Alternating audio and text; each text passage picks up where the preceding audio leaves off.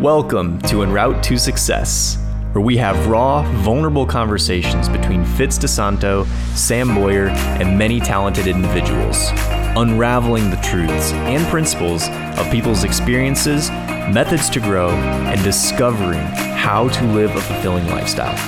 Buckle up, the journey begins now.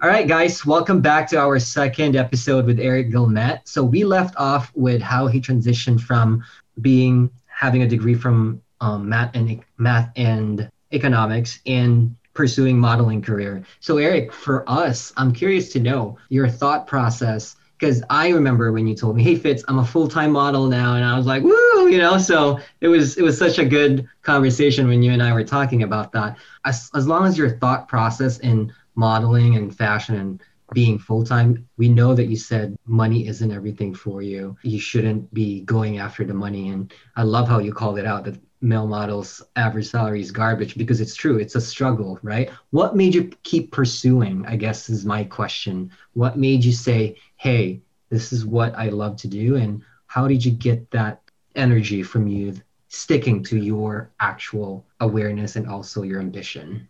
What was really great was I fell in love with the process and the journey of my day to day. I'm someone who lives very much in the moment, and that I had to change the way my brain thinks, because I used to always be wondering, what was next, or preparing for what was next, as opposed to just enjoying every single day. And once I started enjoying every single day, doing a photo shoot here and then doing another photo, which led to a photo shoot in, Houston, and then that led to a photo shoot in Miami, and then that led to a really big page shoot in San Luis Obispo, and it just built and built and built, right? And because I was just actually concerning my mental awareness, because I was just concerning myself with what I was doing and how much I was enjoying that, it never felt like work. It was just something that I loved doing, and it built. So at first, for the first few months, I didn't make a lot of money doing this, but then once I actually was able to really evaluate, how much value do I actually add as a model? And I learned that I was, it's okay to say, I'm really fucking good at what I do, and I knew that, and it's like a lot of people don't know their value. So then they don't know how to present themselves, because again, you have to think about yourself like a business. So I learned that I was really good at this. I learned I could make a living off doing this. And now I make a really good living off of doing something that I love. No, that's just so amazing, because it takes a lot of people, potentially even their whole lifetime, to realize that. And then maybe they didn't even do anything about it. So the fact that you realized that so early on, now you're 27 years old and you're fully engaged in this state of energy and happiness. You can see it as you're talking about it too. You're smiling, the energy is coming out. So it's I hope that people who follow and want to learn from you are taking that and actually implementing it for their own lives to actually find what that is for them, because it's also great to hear someone say that they found it for themselves and then not do anything about it and just take that as a hope for themselves someday. So I really hope people do implement it for themselves based on what you said. Yeah. And it's a terrifying thing, kind of going out on a limb and chasing that dream. Most people's dreams die in the graveyard with them because they never actually pursue them. And if I can recommend anything to anyone, especially if you're young, if you're younger and you don't have a family that's relying on you, if you don't have a mortgage payment, you don't have a lot of risk for reasons why you can't chase your dreams. And I think that a lot of the teachings that we have in our normal society is, you graduate from college, you go get a really good stable paying job, you start saving for retirement, you buy this, you buy that. And then you could blink and you're, 40, and then you're like, crap, I just went through this time warp of me just preparing to buy stuff. And I didn't actually think about what makes me happy. Who am I? What do I like doing? And it's if you actually take that time to kind of step back, evaluate, see what actually makes you tick. And then once you find out what does make you tick, take a risk. And I'm not saying go all in on something financially. You should always have some sort of a safety net, which I'm so thankful that I had fitness coaching for, because that was my side income while I was able to kind of go through this journey. But if you're able to do that, then if you're able to do that, if you're able to take that little bit of risk and just go all in on it, you'd rather go through your life knowing that you tried at something that you truly love than wake up one day at, 50 years old and you're like, shit, man, I wish I gave that a shot, because, who would have known what my life would have been like? Or if you are 50 and you're listening to this right now, it's not too late, because there's always a time. Again, I know there's never a perfect time for anyone to do anything. If coronavirus has shown us anything, that is very adamant right now, that there's never a perfect time for something. But I'll tell you what, you will be a happier person knowing that you tried and failed versus never trying at all. So good. I got nothing, Fitz. I know. I'm like smiling. If to all our listeners, we're like grinning. Thank you, Eric, for that. So let's talk about fitness as we shift gears here and how as an influencer. And I know this. So our listeners, I know, Eric, that you don't want to be called as an influencer, right? Because like you tell me that, I was like, I'm not an influencer. I'm like, well, you kind of are. You kind of have like 79K followers, right? So but I know that with your hesitation, that comes from within. I know that comes from a really good place from your heart. And my question to you is, how do you lean into self-awareness and humility for the most part? Because as we all know, let's get real, as fashion and modeling, I would say, is one of the stigmatized, ego-driven industry, right? Like they just get looked at as like, oh, this pretty guy, very attractive. But when talking to you, Eric, I'm like literally talking to a neighbor, It's like you're like so genuine. So how do you deal with the judgment, with being under stigma from other people? And how do you balance like the attention and humility at the same time, however you want to answer that? Of course, I'll answer that a little backwards. So I'll say that your inner circle that you surround yourself with is a really important part of staying grounded. Like I very well could just be caught up with, again, a lot of the stigma around Los Angeles is it'll chew you up and spit you out, because, you can get surrounded by some really negative people. For me, I have two best friends. They know who they are, Jeff Violet and Craig Levergood, and they are my grounding platform. They have kept me grounded. They are always there for me. They're the type of friends that will fly out on a whim if I need them to, and they have kept me grounded throughout this entire process. Now, again, because I have a lot of the background that I've gone through, like living a normal life almost before modeling, I have really good connections with who I am and like what life could be like, also from traveling. So that helps too.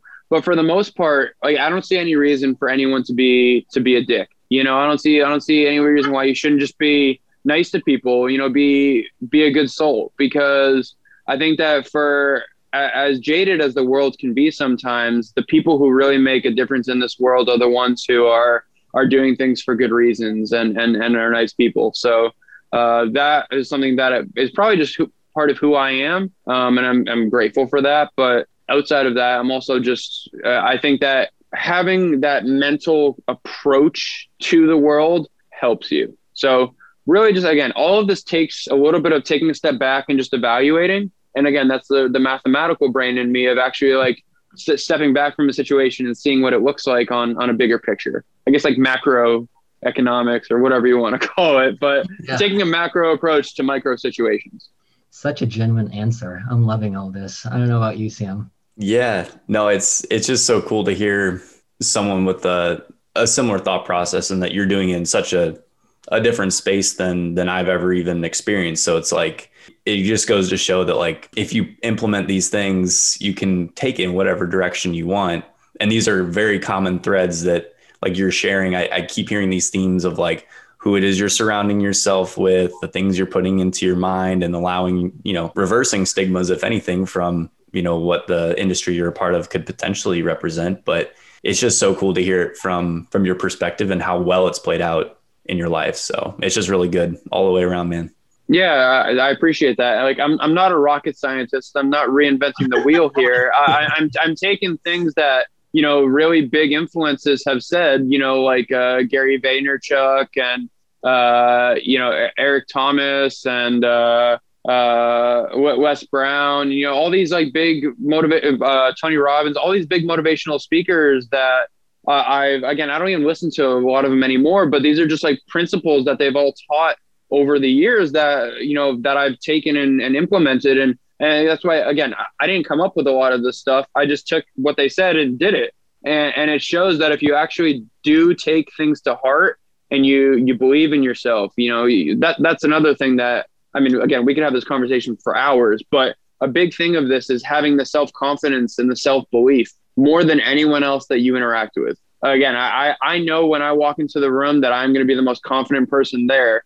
And that did not come overnight. That took a lot of practice and perseverance and finding out who I am to be able to make a lot of these situations happen. And to go back, because I didn't answer your question, the reason why I don't like being considered an influencer is because the typical influencer is just considered someone who goes on and just floats products that, you know, they get paid to talk about. And it just kind of is like it's almost like a little bit of a negative connotation. And I don't want that association with me, you know, and that's why I don't consider myself an influencer. I know I have a ton of influence, but for the general reason of that, that's why I'm not a huge fan of the word influencer, because if you say influencer to someone who's over 40, especially, they just think of you as some TikTok, you know, Tweedle thumbs guy, you know, and that's it. Yeah, it's like this manipulative kind of just like, anyways, but I was just saying that it's a good segue to get into that other question I have about this. And thank you, Eric. That was such a good light. And my next question, and I'm going to get real here a little bit. Like everybody, like. Let's get real. We've been real already so far, but I'm just going to get deep dive a little bit more. I'm going to dive a little deeper here. But everyone knows, Eric, you're a very attractive guy. And what's on the outside for you? Like for me, my question to you is like, if somebody looks at your Instagram, has there been a barrier for you connecting with other people? Like, I think I know the answer to this, but to our listeners out there, because has there been people that kind of just been nervous approaching you in a way? And if there was, how that was like, you know, how did you handle that? And is there like an art to that, you know, for our listeners out there?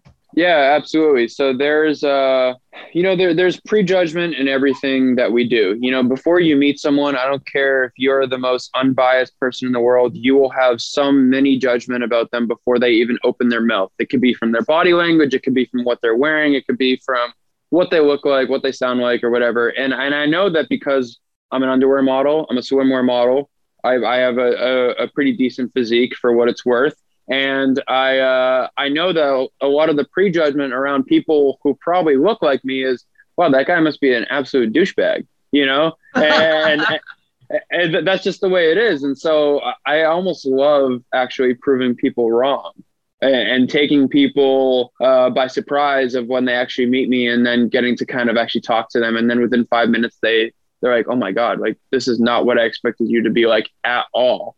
And so that's one aspect of the whole prejudgment thing that I like. But then to answer the other part of your question, I know that I'm an attractive guy, but I don't want that to be the reason that someone likes me or wants to be around me. Like, again, I will use that to be able to be a model. If I was an unattractive guy, I wouldn't be able to live the career that I'm doing. So I know that that's just part of it that goes into it, but I'm not going to use that as a cockiness aspect to then get me into whatever situation I'm doing, you know? So there is a little bit of an art around it, but I also think it just speaks for who I am as a person, that I don't want to just use my looks to coast by for everything that I do. I like actually people being able to see me for me and see past just the hard exterior that everyone sees on photos and stuff. That is so powerful, because I could say I'm one of those people, right? Like for me, of course, let's get real. There's a few judgment when I first saw Eric, but at the same time, after actually talking to him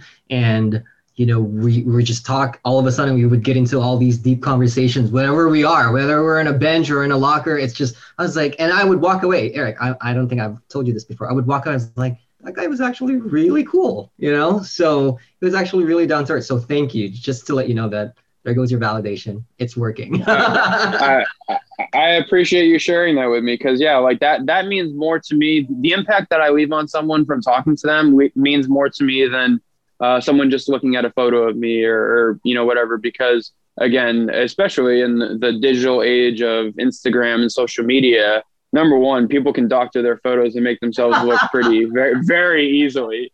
And I'm pretty blessed that all my photos are, you know, I love my professional images, and they're just taken by the photographers and, you know, polished up a little bit, and they're what I'm putting out. I love when people are like, "Oh my God, you look like you." I'm like, "Yeah, I didn't use I had this person that I was hanging out with, and they showed me this app called Facetune, and this was like 4 weeks ago. This is very recent, and I had never known what Facetune was, and they were showing it to me that you can like change someone's hair color, you can make their face smile, you can do all this bullshit, and it's like, so why would I judge someone based off of what they look like? Because I know from being in this industry that a lot of the people that are in this industry are actually really genuine and have like really big hearts, but you would never know unless you actually talk to them.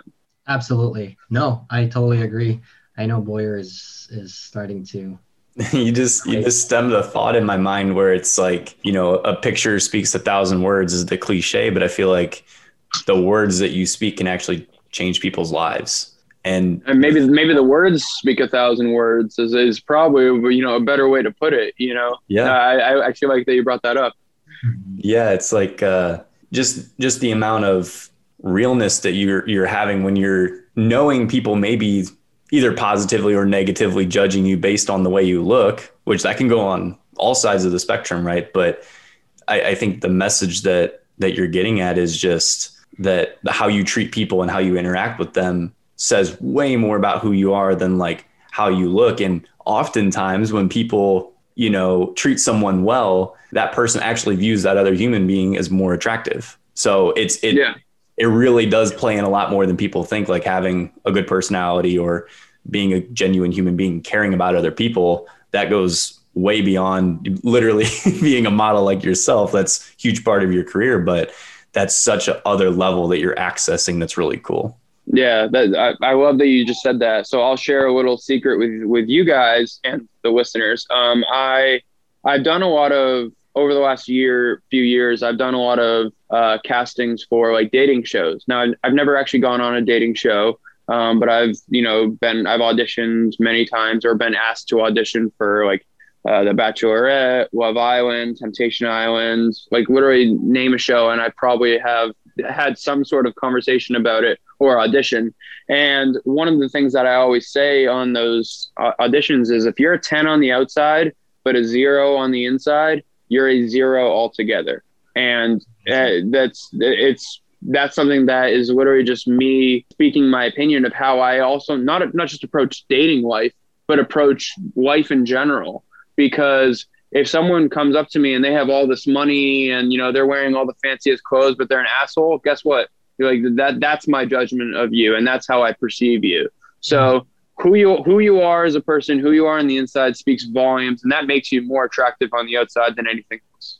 Whew, such a great insight. I swear. Are you sure you're not a therapist, Eric? Because you're making me feel so good and it's so better. But before we wind down on our second segment, Sam, do you have any other questions or pressing? No, I feel like I could sit here and pick Eric's brain for hours. So I won't go any deeper on this one because I know we've got more to talk about, but I'm all good on my end. All right, you guys. Well, we'll end the second segment here. And then on our third and last one, we'll do the entrepreneurship. So thank you guys